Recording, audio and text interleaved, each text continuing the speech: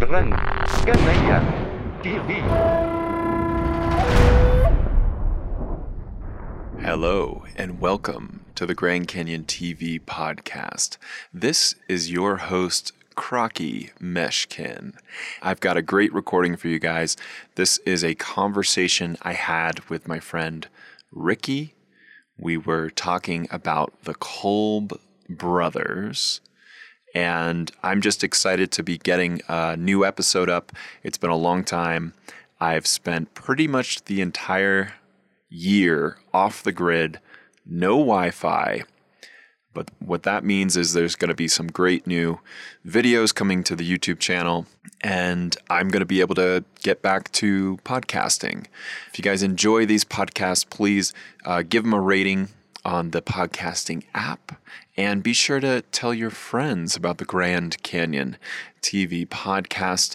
I hope this can be a great educational tool for people looking to learn about the Grand Canyon, people that are beginning a job as any kind of a guide at Grand Canyon, or if you know somebody who enjoys northern Arizona and drives a lot and likes to listen to podcasts, share this with them. With that said, let's get right into it. This is my conversation with Ricky about the brothers Kolb.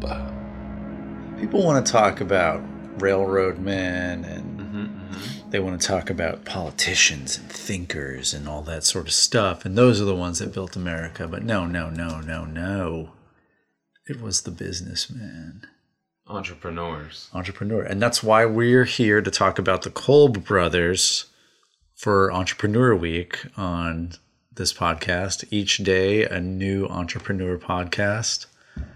Talk about self-starting, self-sufficiency, really the things that go into making a business. And then, on Friday, we'll talk about what makes a business successful and why influencing may be the way to do that in the 21st century. Yeah, you really want to brand identification. It's exactly really important.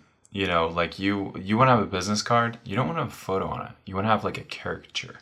You want to have the impression of an idea, the impression of what you think the person you're handing the business card wants to think that you're about. You don't want to give them any concrete details. You don't want to give them a green light. You don't want to give them a red light. You want to give everyone a yellow light, always. Does that mean slow down to a stop, or does that mean speed up for a go? It's up to you to decide. And really, that's what business is all about. Going forward into the 21st century fully, maybe into the 22nd century, we don't really know. A lot of people show up to Grand Canyon and they lose their hats. Yes. And like, what if they had like a rope? Like, you don't want to. Not everybody wants that cinched rope around their neck. But what if there was? Dorky. It's like a necklace rope. It's like a secret rope that's tucked in the shirt until the wind blows. Yes. And then it catches the hat. Yeah. What if you had a thing that ran down from the back of your hat into a thing that went down the back of your shirt, and it just kind of like hooked around your waist or your hips, and it sort of like hitched your hat to your body. Yeah.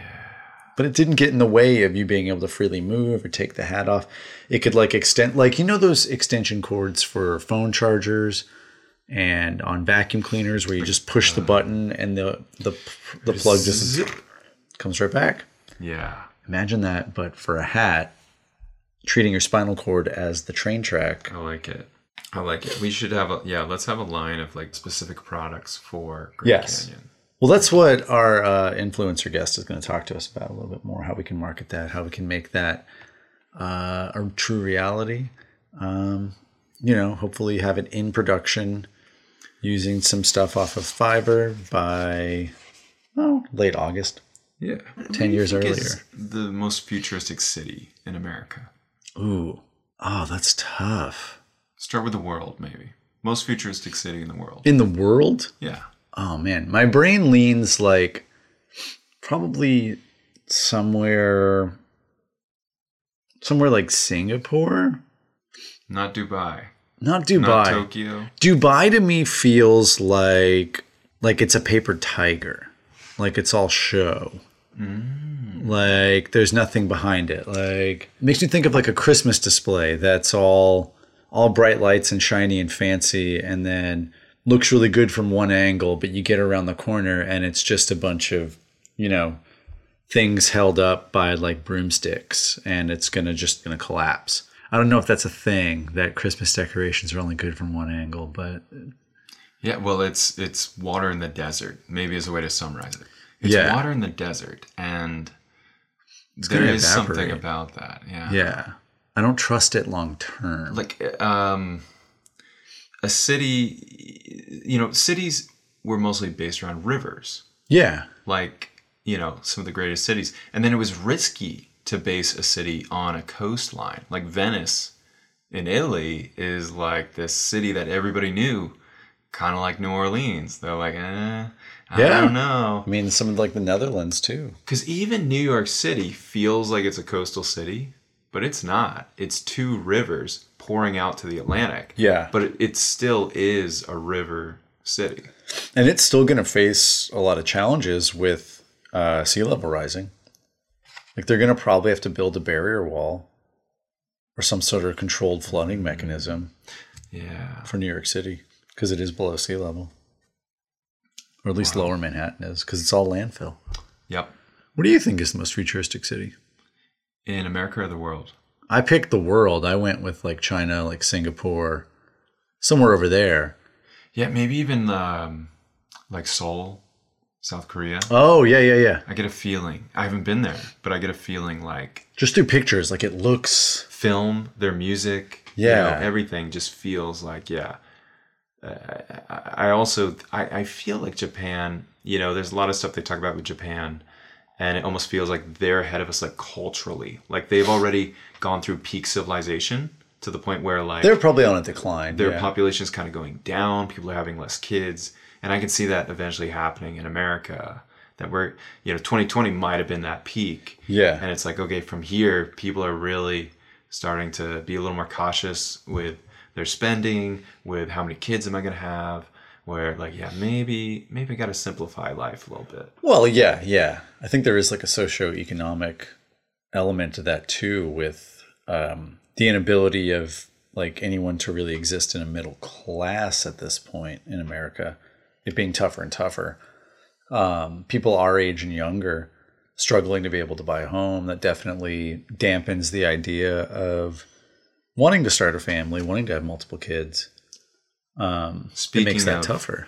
Speaking of multiple kids and buying a home, I want to teach you about some guys. Yeah.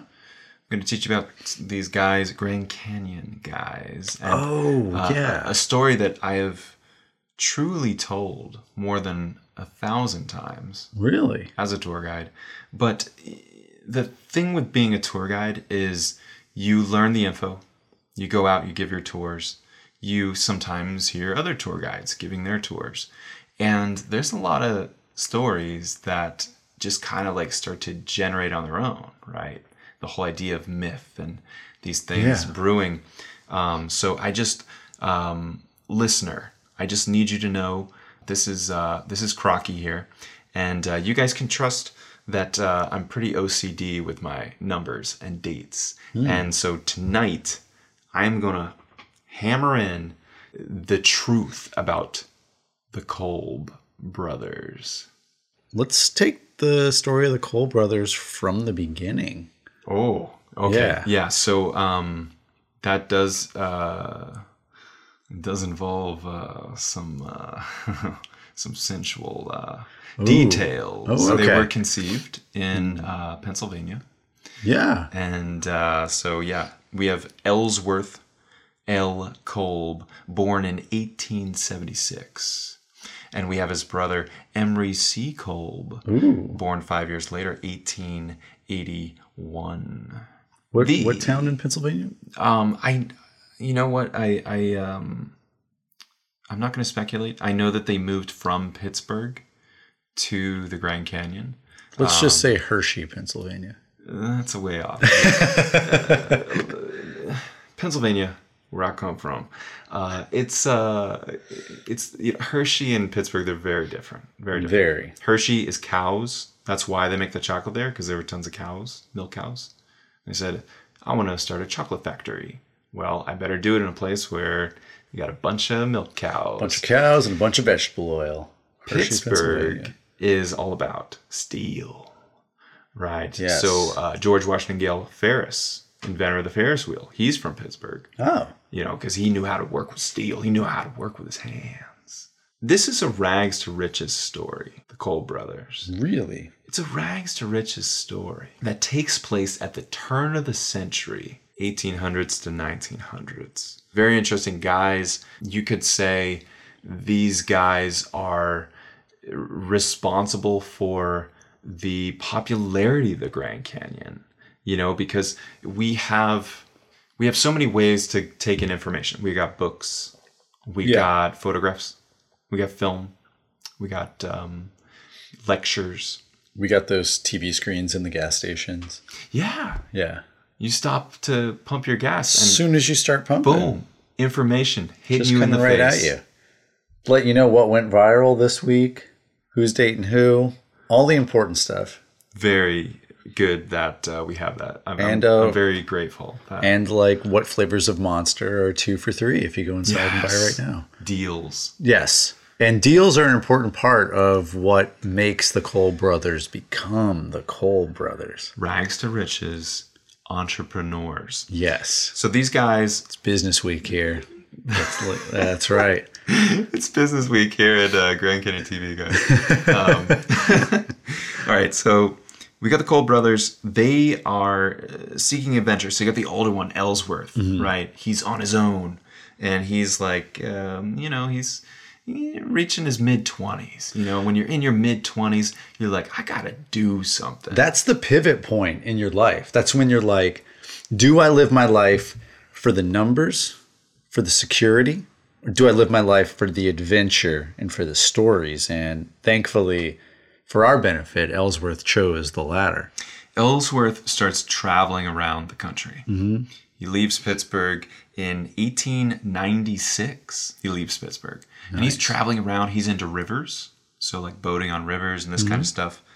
Well, I mean, that was the big thing at the time was, You didn't have cars. Yeah. It wasn't an option. No. I mean, I'm sure there were like, crude cars or probably like some initial like pre-Model A, some electric experimental ones. Cars. Yeah. Which, I mean, yeah, like probably like the Subaru or Saturn Motor Company out there trotting out their first initial EVs and getting them ready. Getting them going for 150 years later. We're gonna give a good balance to it. I'm gonna bring it back around to my numbers and figures and my facts, and Ricky's gonna keep it fun for us. But this, right? Electric cars came first. Yeah, they had steam-powered cars. They had electric cars. Yes, steam-powered, electric. Yeah. Then it was like gasoline. It's all like get the gasoline. Because you could do, I think it had something to do with pickup, right? Like you could accelerate quicker with, like it was a quicker snap in acceleration. With a combustion engine. You didn't engine. have to get out front and do the crank thing. I'm going to crank my car. Yeah. I mean, I know I have to do that constantly with my Prius. You got to get out and manually pump the brakes on 2 hands like I'm a Fred Flintstone car driver. The Colbs. The Colbs, though. Ellsworth shows up to Williams, Arizona in 1901. Which is where you want to go when you're wanting to adventure around the country and you're a young man wanting to sow your oats.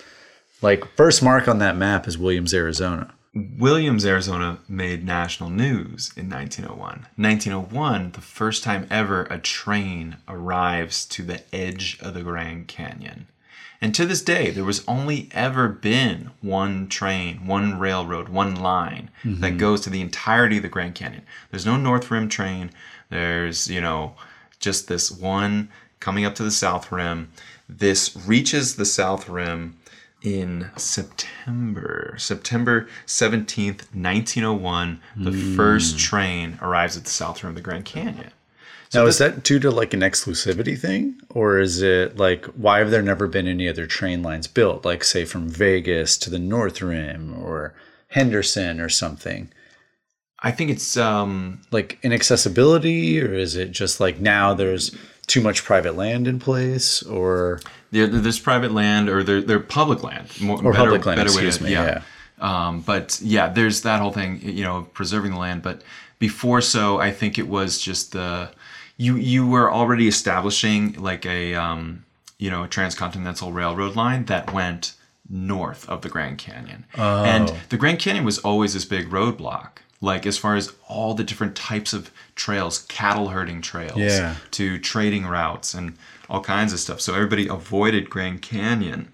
But what's happening in this time is the rags to riches, the entrepreneurialism, the whole concept of like, I want to make some money. So people are going to Grand Canyon to mine. Throughout the late 1800s, it's got to be after Powell starts mapping in 1869. Yeah. So basically from 1870 until this train, 1901, in those 31 years, all these miners are moving in. And what are they mining for? They were mostly finding copper. They were finding asbestos. In this time period, theater is very big. And they would actually use asbestos to stuff in theater curtains because it would soundproof. It would insulate. And it was also fireproof. So if you avoid having a big fire in a theater. That's crazy. So yeah, asbestos is being mined, copper's being mined. Later down the road, it's not until like World War II that they start finding uranium was mined out of Grand Canyon. Now, are there like open scar marks you can see anywhere in the Grand Canyon from any of these mining operations? Or you can still see mines, yeah. And some of them actually have bars over them. Because they don't want people to enter. They're afraid it could cave in on the people. Also, like bats have moved in. Yeah. We all know about something called COVID-19. So came from a copper mine. There's no a lot of talk about it. A lot of reason they don't want you going in these mines. But the real reason is I don't want the Men in Black to show up. So anyway, Ellsworth, he shows up to the canyon in 1901. Right, it would have been national news. Train arrives at the edge of the Grand Canyon. So he, going on all these adventures after he left Pittsburgh, he shows up. He's there. He's going to live at the Grand Canyon. He says, this is adventure. This is fun. What's he going to do? He's chopping wood for a living. Chopping wood for the hotels.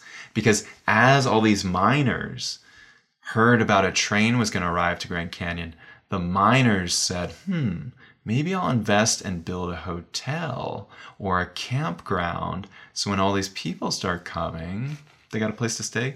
It's starting to shift to tourism. Yeah.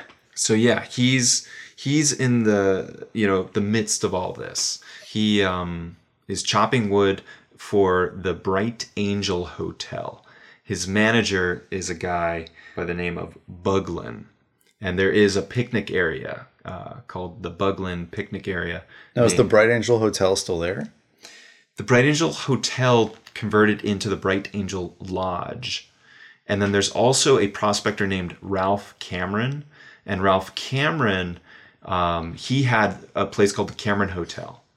And Ralph Cameron also had mining claims along the Bright Angel Trail, which is now the most popular trail in the Grand Canyon. It would have been a Native American route. They then were using it for mining, and then eventually they came in and blasted with dynamite to make it big enough that mules could go up and down it. Whoa. But the old Native American route was like they were jamming logs in the slot canyons. They'd jam logs in there and then use those like a ladder. Like you can still see signs of that. Oh, that's awesome. If you look in the right spots, yeah.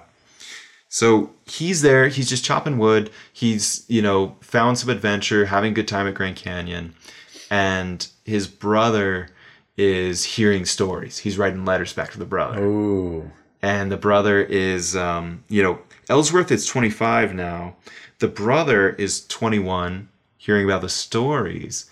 So 1 year later, Emery is like, I got to get out there. Yeah. I got, he says it's a lot of fun. I got to get out there. So at 22 years old, his brother, Emery, moves to come join him.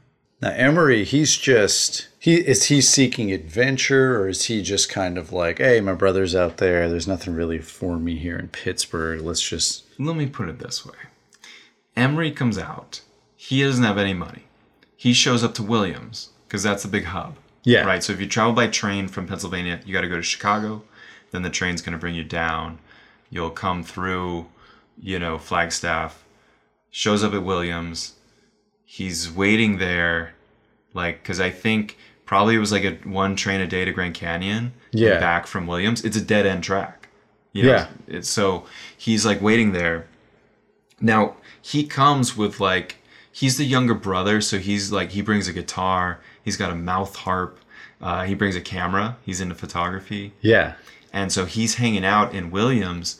When you're 22 years old and you move to a new city. Yeah. He finds a photo shop.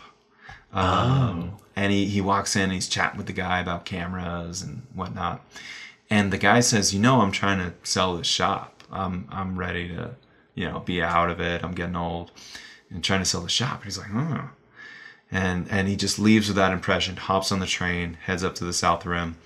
Right away, he starts telling his brother about this. Yeah. He's like, hey, some dude down there in Williams is trying to sell his Photoshop. We could hop on that. And so now older brother, who's been just working these jobs for the hotels, working as a porter, carrying people's luggage, doing these crap jobs, is hearing his young, excited brother hey. So they hop on the train the next day. By the next evening, they have bought this photo studio in Williams for $425. Whoa. So they hopped right on it. And they're like, this sounds like a good idea. So now they're thinking, okay, the train's coming to Grand Canyon. There's people coming in. He knows photography. They're starting to brainstorm. They're in that phase where they're both broke. They're seeing all this action around them. People making money mining. People that are making money off the train. People making money on the hotels. They're trying to figure out what is going to be their thing. It's really going to come down to them trying to figure out how can they operate at the edge of the Grand Canyon, because they need a dark room and they kind of need a base camp. And it's tricky because right now they're in Williams, which is, even that train today is a 2-hour train ride one way. Yikes. Now they were kind of fell into a nice time in photography because, photography basically started in the 1820s. We then have the first photographs of these historic figures like Edgar Allan Poe, Abraham Lincoln. Yeah. There's photographs of the Civil War. Photography is getting more and more popular. And so these guys being born 1870s, 1880s, they're born with photography's around, but it hasn't quite hit that consumer level, right? Right. It's not in everyone's hands yet. It's there. It's more than a lark. It's here to stay. Yeah, that's that's a chance where you can find your niche almost. Yeah. You just kind of, anybody who can get their hands on one, there's room to figure out new things. Everything hasn't quite been discovered yet on what to do with the camera and how to do it. And I'm sure the cameras are getting smaller and smaller and more portable. Yeah. More big thing is cost too, right? Yeah. I mean, even today it costs money to buy a nice phone with a camera or a camera itself. Or, even though we're not paying for film and we're not paying for silver nitrate and all this stuff. Harsh chemicals. You got to buy SD cards. You gotta pay for some things. You got to find a place to store it all while you try to edit it. So there's still an overhead. They're now turning, I say they're a rags to riches story, but now it's kind of turning into a story of now they got a business going. So their small biz, how are they going to go up against the pros in the area? And who are the pros at this point? Do we know? Well, we've got them trying to move into the South Rim. And the people that built the railroad is the Santa Fe Railroad Company. Yeah. Santa Fe Railroad Company has their Harvey houses. So they set up these Harvey houses created by Fred Harvey, are these hotels. They're fancy. people can travel by train across the country and then know that there's going to be a hotel, there's going to be meals, and it's kind of becoming like monopolized the almost. corporate monopoly taken over. So they're trying to move in and take photographs on the South Rim, and at this point it's not a national park. We're talking 1902. Both brothers are out there. The U.S. Forester won't let them open a studio at the canyon.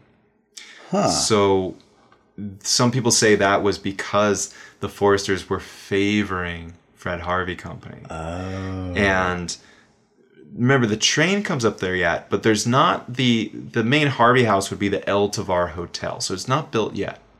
And then there's going to be the Hopi House, is like the first major gift shop at the Grand Canyon. Is that still there? It's still there. Whoa.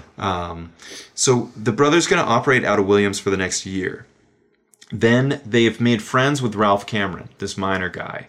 Yeah. As Ellsworth, older brother, has been working for all these people. So they got a friend who has mining claims. Ralph Cameron lets them put up a tent on his mining claim at the head of the Bright Angel Trail. So they put up a tent. And we're talking, we're not talking like some little camping tent. We're talking like a Civil War platform, canvas, like they could spend a winter in this kind of tent. So now we jump to 1903. And by the end of 1903, December 1903, they tear down this Photoshop they bought for $425. They tear it down. And they take the wood. I don't know if they sold the wood or if they gave it to Ralph Cameron as a favor, for him letting them put their tent up. But basically, they're moving out of Williams. They're trying to move everything up to the canyon.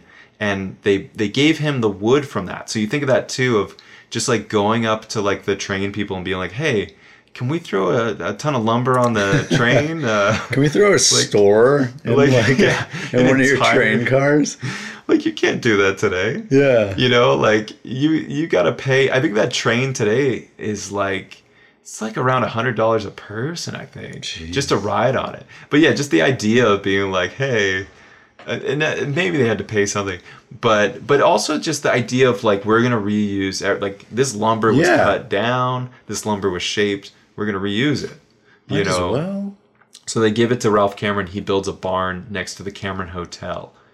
All these materials are still there. They got mixed over again to become the Bright Angel Lodge and Cabins. Oh. So if you're ever by the Bright Angel Lodge, headed towards Bright Angel Trail, you'll see all these little cabins.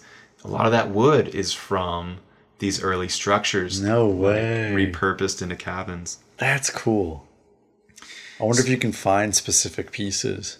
Yeah, you can still see the Cameron. What was the Cameron Hotel is actually called the Red Horse Cabin, and it is the most expensive room at the Grand Canyon South Rim. If you want to spend a night in the most expensive hotel room, you have your own cabin with a fireplace called the Red Horse Cabin. And think of all the history and just the feeling of being in that. It's probably pretty incredible. Yeah, I want to check that out sometime. Yeah. We jump to 1904. 1904, the Kolb brothers start construction on their own Kolb studio. So they start building a permanent cabin. They've talked to Ralph Cameron. They've kind of paid their dues. They're like, hey, can we build a cabin here? And it might have been part of the deal with him. Ralph Cameron was trying to charge people to use the Bright Angel Trail. He's charging people like $1. Like a toll? A toll. Yeah, because you could... in Arizona, it was the Arizona Territory. It wasn't Arizona State. Oh, yeah, that's right. And that's so from 1912, right? If you did work on a trail, you could register it as a toll road, and then people would have to pay you to use it. That's kind of... Wow. Yeah, a lot of people didn't like this. Yeah. They thought it was BS. Yeah. But he wanted to ensure people were paying the toll. So the Kolb brothers might have been part of that, of kind of being gatekeepers. Like, he's like, hey, yeah, you guys can build a cabin right on the edge, but I need you also to keep a head count and make sure people are paying. It might have been, I don't know for sure, but it might have been a little bit of a deal like that. What happens next is, it's 1904. So they're age 28 and age 24. And they basically now they've built a cabin right by the Bright Angel Trail. You've got all these tourists that come and they hop on the mule and they ride the mule into the canyon, and they would be riding the mules down, and they would stop and out of their window of their house could take a photo of the people posing with the mules lined up. They even did like a photo of Teddy Roosevelt came. They got a photo of him. Oh, wow. And what would happen next is the mules would continue down to Indian Garden, maybe go to Plateau Point. And in this time, the Cole brothers needed water to develop their photos. There's no springs or anything at the top of the canyon. So all the water's down in the canyon. And so they're going to take that photo. They're then going to go run down the trail, run ahead of the mules, go to Indian Garden, where they've set up a dark room. And I think they started with the dark room in an old mining shaft, and then they like made it into a tent. But they had a dark room set up because they could access all the water they needed right there. Yeah. Develop the photos, then run back up the trail to have everything ready. So when the riders got back, around sundown, Yeah. they would be able to sell them the photo. Just like at the theme park. That's amazing. Yeah. That's amazing. These guys are running it from their house to Indian Garden. From their house to the dark room is 4.5 miles one way. So they're running 4.5 miles, running 4.5 back up. Yeah. 9 miles a day, and that's a 3,000 foot climb. These guys were fit. Holy crap. Yeah. They're doing all this. 1904, they get this started. In 1904, that's when they start construction on the El Tovar Hotel, the Hopi House. Fred Harvey, Santa Fe is moving in. They're moving in to take the business. The big They corporation. see that it works, and they're going to come after it, Amazon style. This is the classic story of small business versus the large corporation. Who's Yeah. got better lawyers? Yeah. You've seen You've Got Mail. Yes. It's the same story. Yeah. Probably the It's- most, it's the defining movie of, American business and entrepreneurial spirit. Yeah. I think they study it in schools. They do. They do. At Wharton, there's a course you can take on You Got Mail. What do you think Ellsworth's screen name would have been on AOL? Ellsworth. Photo Master, but with no vowels. Like with a zero instead of an O. Emery, though. Emery's the young one. Yeah. He's Emery would have been he would have hot dogged it a little bit. He's the young one. Screen name. He's excited. Also, what happens in 1904 is they go back to Williams time to time because that's where you resupply or go to the town. He's hanging out in Williams. Both of them are hanging out in Williams one day, and the train comes into town. Not the Grand Canyon train, but the coming through town train arrives, and Emery sees this beautiful woman step off the train, and he just sees her, and he says, "I'm going to marry that woman." Oh. And sure enough, this woman's name is Blanche, and You got to marry a Blanche. he ends up within a year they are married. Whew. 1905 they get married. Moving a little fast. How old is he? In 1905 he would have been 25 years old. By 1908 they have a daughter. They have a daughter named Edith, and she's going to be the first Woman entrepreneur in the South Rim of the Grand Canyon. Pretty much. I mean, Edith. It's hard to say this because there's kind of a dark history with Grand Canyon and Native Americans and miners moving in, Park Service moving in, all this kind of stuff. But as far as the cowboys, pioneers, miners, Edith is this girl who's born in to this world where there aren't any other kids. There's no school at the Grand Canyon yet.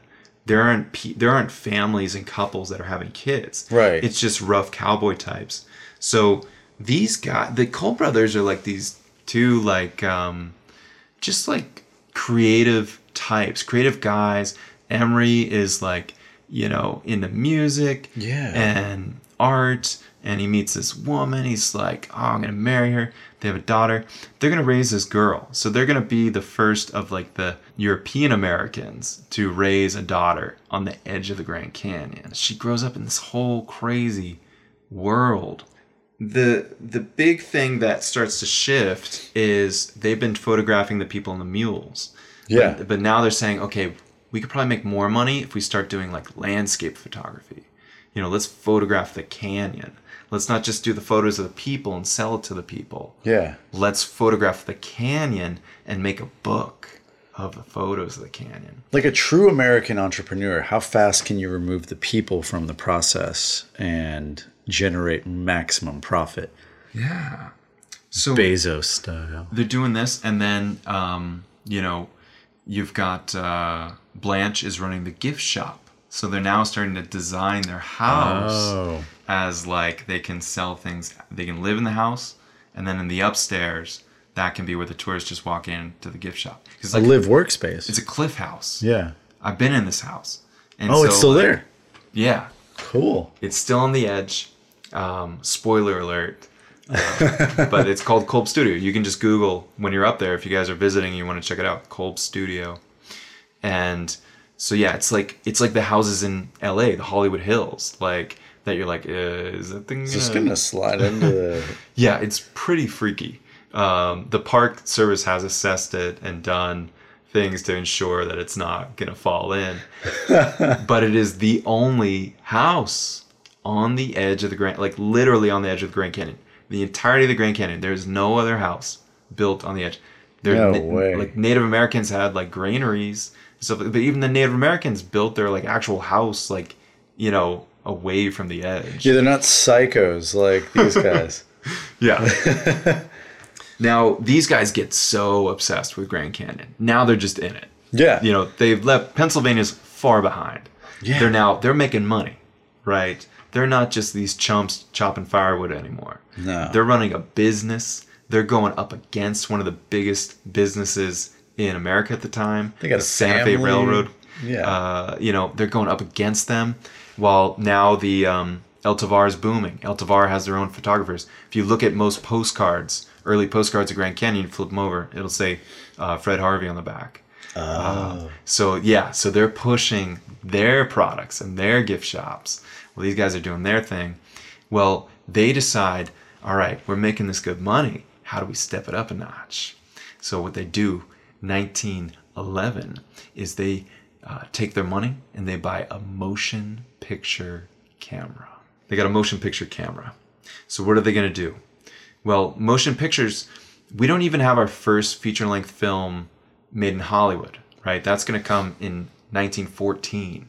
Charlie Chaplin is his first appearance 1914. These guys have a motion picture camera 1911. And so what they're going to do is they're going to try to recreate John Wesley Powell's 1869 river trip and film it. It's crazy endeavor.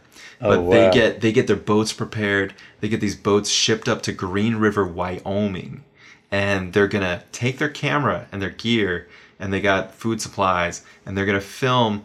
They can't film everything. They got to be selective, right? Because they can only take so much film with them. Yeah. So they got to be selective. This footage is still alive. Oh, wow. And they go down the river, and they film this. And then Blanche and Edith are in the house, and they have a telescope. And they know that the guys are supposed to arrive around Christmas time. And they're going to light a fire. They're going to light a signal fire when they get to the mouth of the Bright Angel Creek, down around where the Kaibab Bridge, the Black Bridge is. And so they're waiting. They're waiting in these days up top in the house because when the guys arrive, then they're going to come up, spend the holidays, resupply, and then they're going to continue and go all the way to Needles, California. Oh, wow. And just keep filming. Just see what happens. Yeah, so they get this incredible footage, you know, motion picture footage of the Grand Canyon, and there's no YouTube. They can't upload this. They can't just share this. No. Even like movie theaters, Nickelodeons aren't that common yet. So what would happen is they would have this footage then And after 1911, so 1912, 1913, they travel the country on tours. Oh, they roadshow it. Yeah.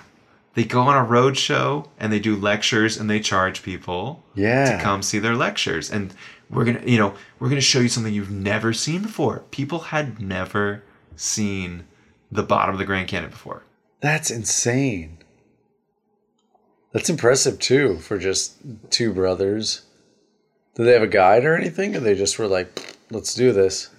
Not on that boat trip, but they studied. They studied John Wesley Powell. They'd been on the river. I think it was Ellsworth was a lot more into the river travel and that kind of stuff. And Emery was more the photographer. Okay. Into the cameras, into the tech. So they do this in 1911, and their ages now 34 and 30 when they do this big trip.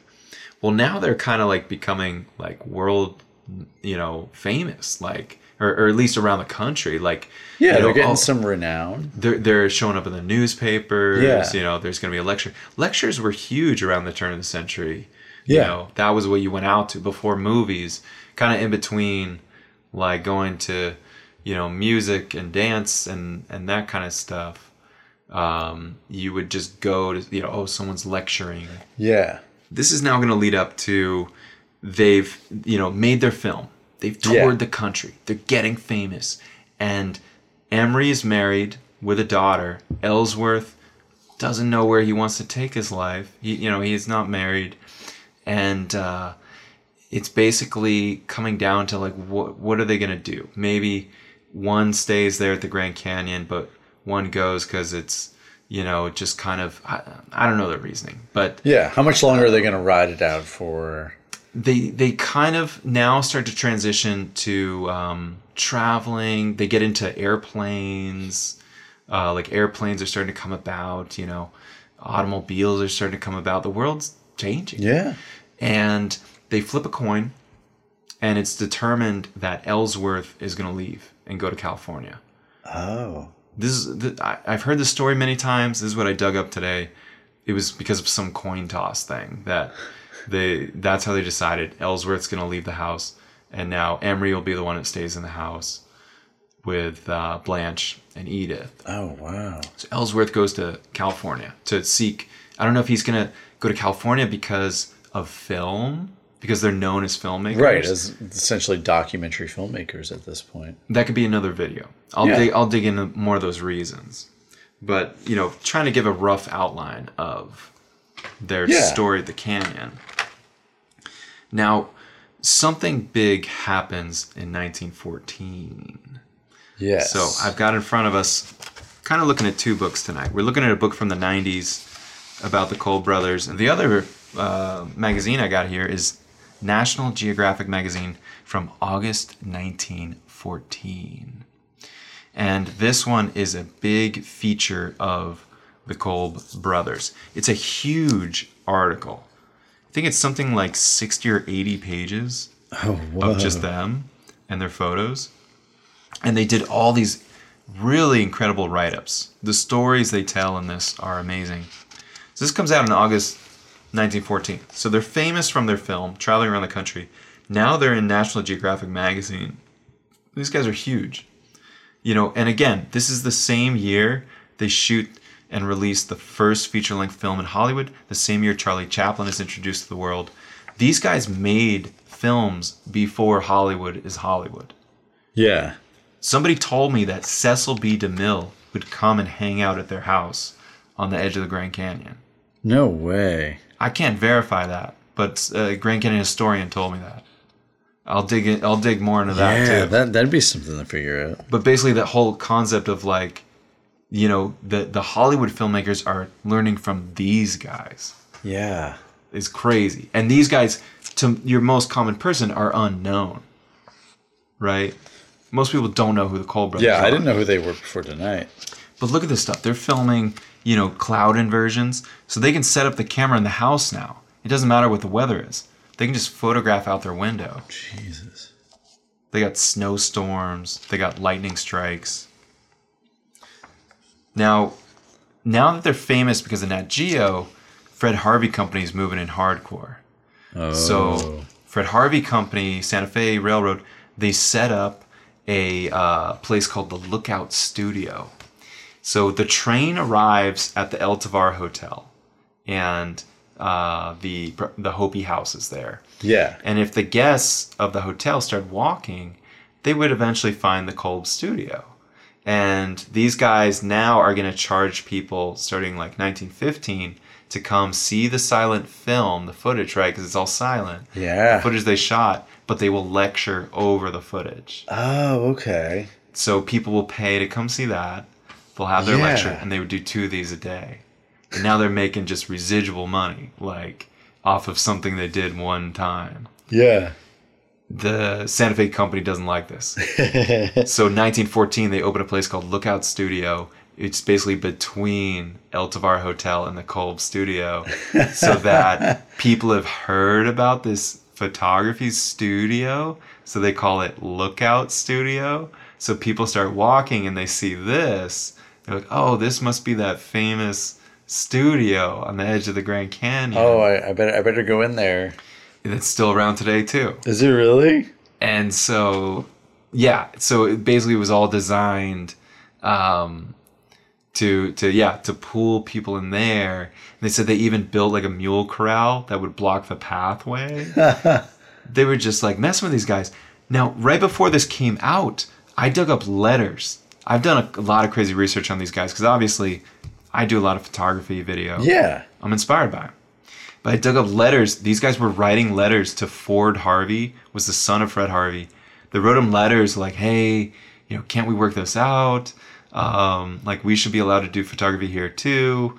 And it was all these like weird battles because, National Park Service is created in 1916. Grand Canyon becomes a national park in 1919. And it's all this like kind of like power struggle between the private people, the corporations, and the government national park, like trying to come in eventually. Yeah. Power struggle. And they would write letters to the Harvey Company, and they're like, hey, can't we want to operate our business? Like, can't we like be photographers? You guys are running a hotel. Can't we be photographers? And they basically wrote this one letter. They're like, hey, we're gonna get featured in this magazine, National Geographic. So yeah, I don't know. Maybe we could put in a good word for your hotel, or and they're like reaching out, and the Fred Harvey Company would just snub them like every time. Whoa. Like, yeah, so there was a huge feud brewing the whole time. Whoa. But now they got the lectures going, and so it becomes like this article comes out, and it becomes like this almost like beatnik thing of like. Hey, come see these guys. Yeah. Come listen to their talk. These are the independent, they're the real Grand Canyon people. Like, you want to get a real taste of it, you go to the Kolbs. Not that tourist shit. The park was already talking about how, whenever they could reclaim their house, they were going to demolish it. So we're talking, jump ahead from 1914 to now the Park Service is around. Yeah. But they're talking about how, we're, as soon as you guys move out or, you guys die, we're just going to demolish it. It's now a national park. But something comes along that really like saves this. Because there are other buildings, like the Grandview Hotel is something that's gone. We don't have that anymore at the Grand Canyon. And that's where William Randolph Hearst had bought that. And then he had a little spot there. All that stuff's gone. Demolished by the Park Service or... just left to the sands of time. It's a long story. It was pulled apart and pieces were used in the Desert View Watchtower. But that's a story for another night. The our Congress passed the Historic Sites Act in 1935.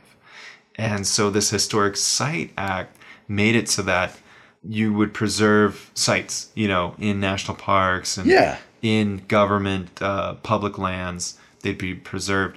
Now, there was something tricky with it because it's like the structure had to be standing for at least 50 years to be considered a historic site. They built their place in 1904, so it's not the 50 years yet. And I've heard this story told multiple ways, but what I'm finding is they built it in 1904. This act is signed by Congress in 1935. So their 50 years should be 1954. Yeah. But I've heard the story told many ways that like Emery was the guy who stuck around. Blanche died in like 1960. So he had like 16 years of just being alone, living there, but still doing lectures. They said that eventually he recorded his lecture. Yeah. And so like the footage would play but he would still come down to greet the people because they wanted to see him. And he would come down and greet them. And he would say, look guys, just want to thank you for coming out. You guys are going to see some footage of this trip we did in 1911. And there is going to be a recording just because I'm kind of in ill health. And then he would run 2 steps at a time up the stairs, and the whole room would just roar with laughter. Because the truth was he was just lazy. Yeah. He got tired of saying it every night and recording Yeah. it. So they were funny guys. They joke around like this. Now, did Ellsworth come back? I think he was like back around and stuff. There's a whole other story I'll dig into. Ellsworth tried to join the military, but they told him he was too old.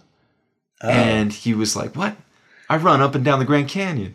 And so he went, and then at like 30, like in his upper 30s, ran the New York Marathon. Yeah. That rules. Just to prove that like he was still fit and still had it. That's awesome. Yeah, I mean, these guys are just awesome. They basically were they got to name the biggest waterfall in the Grand Canyon. Shayava Falls. What is it called? Shayava. It's a Hopi word. It means intermittent water. But they had spotted it through this telescope they had in their house. And so then I think it was Ellsworth. Because Ellsworth seemed like the more adventurous one. Emery seemed like the more photographer one. And the family man, right? Yeah. But I think Ellsworth went out to go investigate because people were saying, oh, there's frozen water. You can see frozen water over on the north side. And he started looking at it through the telescope. He's like, it's too warm for that to be a bunch of frozen water. Yeah. And then but you're looking 10, 15 miles away. Yeah, there's no way to like be 100% sure what you're seeing, especially back then. So he went by car around in the North Rim, and then he went with somebody else, and they like took ropes. There's like photos of him climbing, like hand over hand, like over gorges on a rope, and like this thing is crazy. Like I wouldn't recommend anyone try to go. They basically tried to find the source of the waterfall, whereas these days people hike to the bottom of the waterfall. Yeah. They tried to find source, and he talks about it, and he says that like the water was like coming out of a cave, and that it's giant, huge cave that like he ducked into by rappelling on a rope. And it was black, he couldn't see anything, but he just hear water gushing from this freaking cave. This waterfall is like, it's hundreds of feet tall. Yeah. It's a massive waterfall. I think it's 800 feet tall. The waterfall's 800 feet tall. Yeah. I got to look it up. Double check. Yeah. 800 feet tall. That's insane. Shayava Falls. Let's look this up. Shayava. Now, Falls. Is it intermittently 800 feet tall? Like, is it sometimes only 500 feet tall? Well, it's the water. I mean, think of the water source staying the same. 800 feet. 800 feet. Yeah, some say it's over 800 feet tall. Which, for reference, the Washington Monument, 555 feet tall. Empire State Building is what, 1,200? So it's more than half the Empire State Building. But it's intermittent because it only goes if there's been a heavy snowfall. So to go in the spring. Oh. So after he went and explored it, the United States Geological Survey is like, hey, we want you to name it. But we'd prefer if it's like a Indian term. Yeah. And so he named it Shayava Falls. Intermittent water. Yeah, because it's a big waterfall after a heavy snow. Yeah. And then it kind of fades. But you can see it from 10 miles away with the naked eye. Like, that's impressive. How did nobody spot that before? Just looking in the right place, the right time. I guess when it's intermittent, yeah. I think there's a lot of that at Grand Canyon because the view is so insane that like it takes you, like I felt like it took me weeks or months to start noticing these things I'd never seen before, you know, like especially being a tour guide. And then you really start looking like with the binoculars and seeing like, okay, there's a really green area. What's over there? There's got to be a creek there. What creek's over there? You know? Yeah. And but at first, your average tourist goes for a couple hours, and that's it for a lifetime. Yeah, and it's so overwhelming that it's hard to pick out any detail when you're just, you know, blasted in the face with beauty and just like this overwhelming size. One more thing I want to note about these guys. Yeah. They were the rebels, right? Maybe I'll put it that way too. Rags to riches, the independent company. They were the rebels, and they liked messing around and showing their worth, right? Yeah. Even though they didn't have the power and all the money of these big corporations or the Park Service or whatever, they wanted to show like we're out there, we're getting our hands dirty. We can do this stuff. And we can do it just as well as the other guys. They honored John Wesley Powell by recreating his river trip. You know, they paid homage to these guys that came before them. And I think they didn't like, you know, they didn't like seeing it be commercialized. And, you know, they liked it to have that Wild West feel. There are a couple sky islands in the Grand Canyon. One of the most famous ones is Wotan's Throne. You can see that pretty easy. There's another one called Shiva Temple. And a sky island is basically, you know, the Grand Canyon was all one flat piece of land that the river's cutting into. And as that happens, you know, we have the main canyon, but there end up being these like mesas that are separated from the North Rim that are still covered with pine trees. So there's still get snow there. It's still a subalpine climate, but it's now eroded in a way that it's an island separated from the North Rim.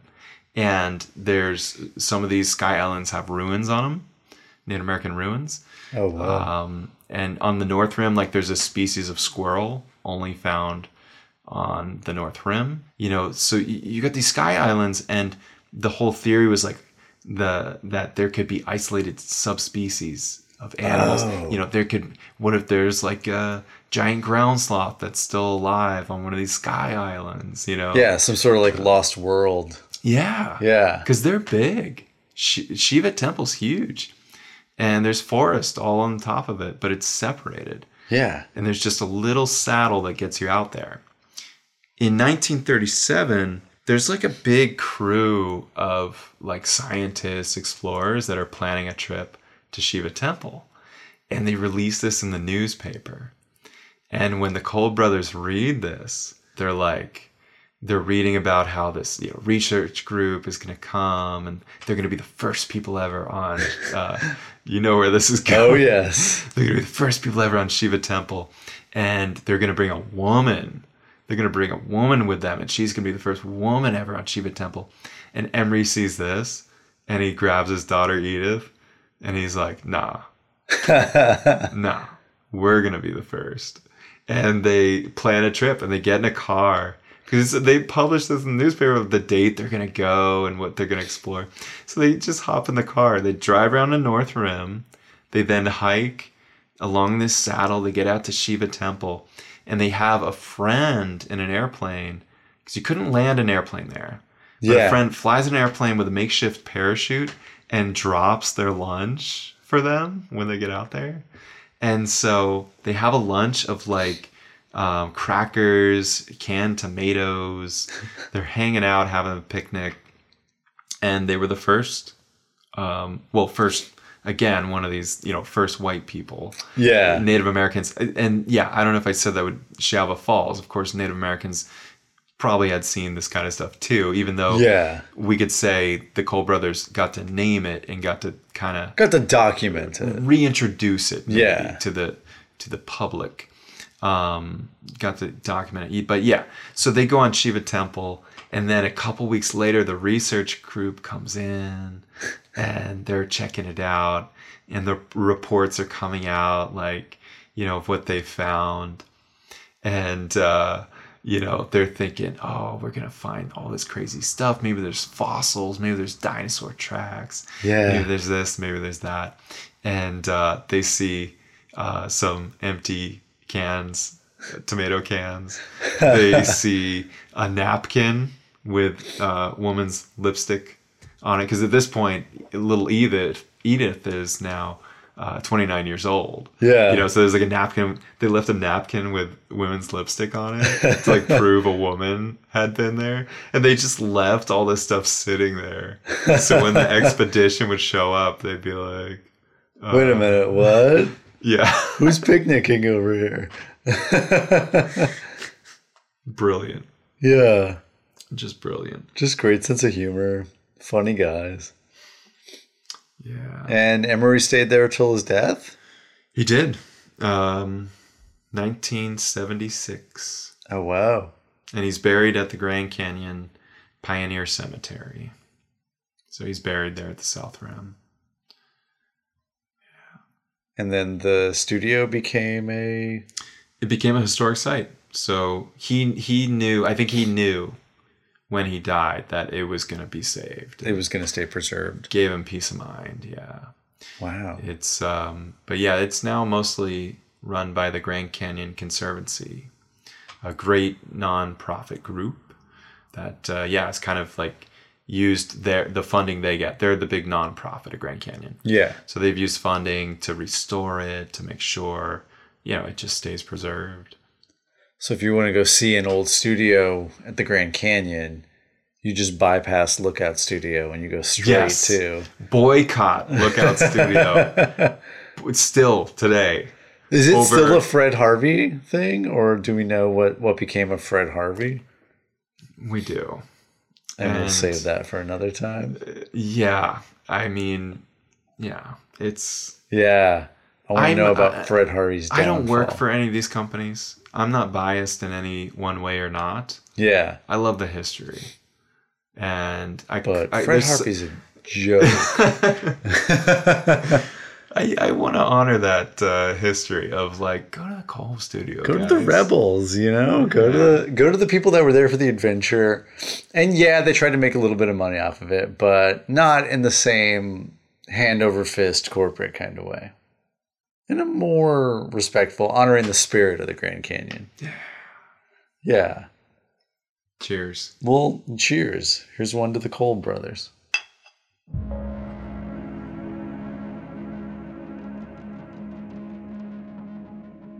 I hope you guys enjoyed that. I wanted to tell this Cole Brothers story to a friend, because that's the difficult thing about working as a guide. As a guide, you tell these stories over and over, and sometimes you have like a really great telling where the audience is engaged and they're enjoying it and they're asking a ton of questions. Yet these moments are never recorded. All of those tours, they're lost to time. So now that I'm no longer tour guiding and I'm focused more on the videos and the podcast, I'm happy to start to lay this down, these different stories. And really what I've learned in already doing this is that Grand Canyon is a very complex place.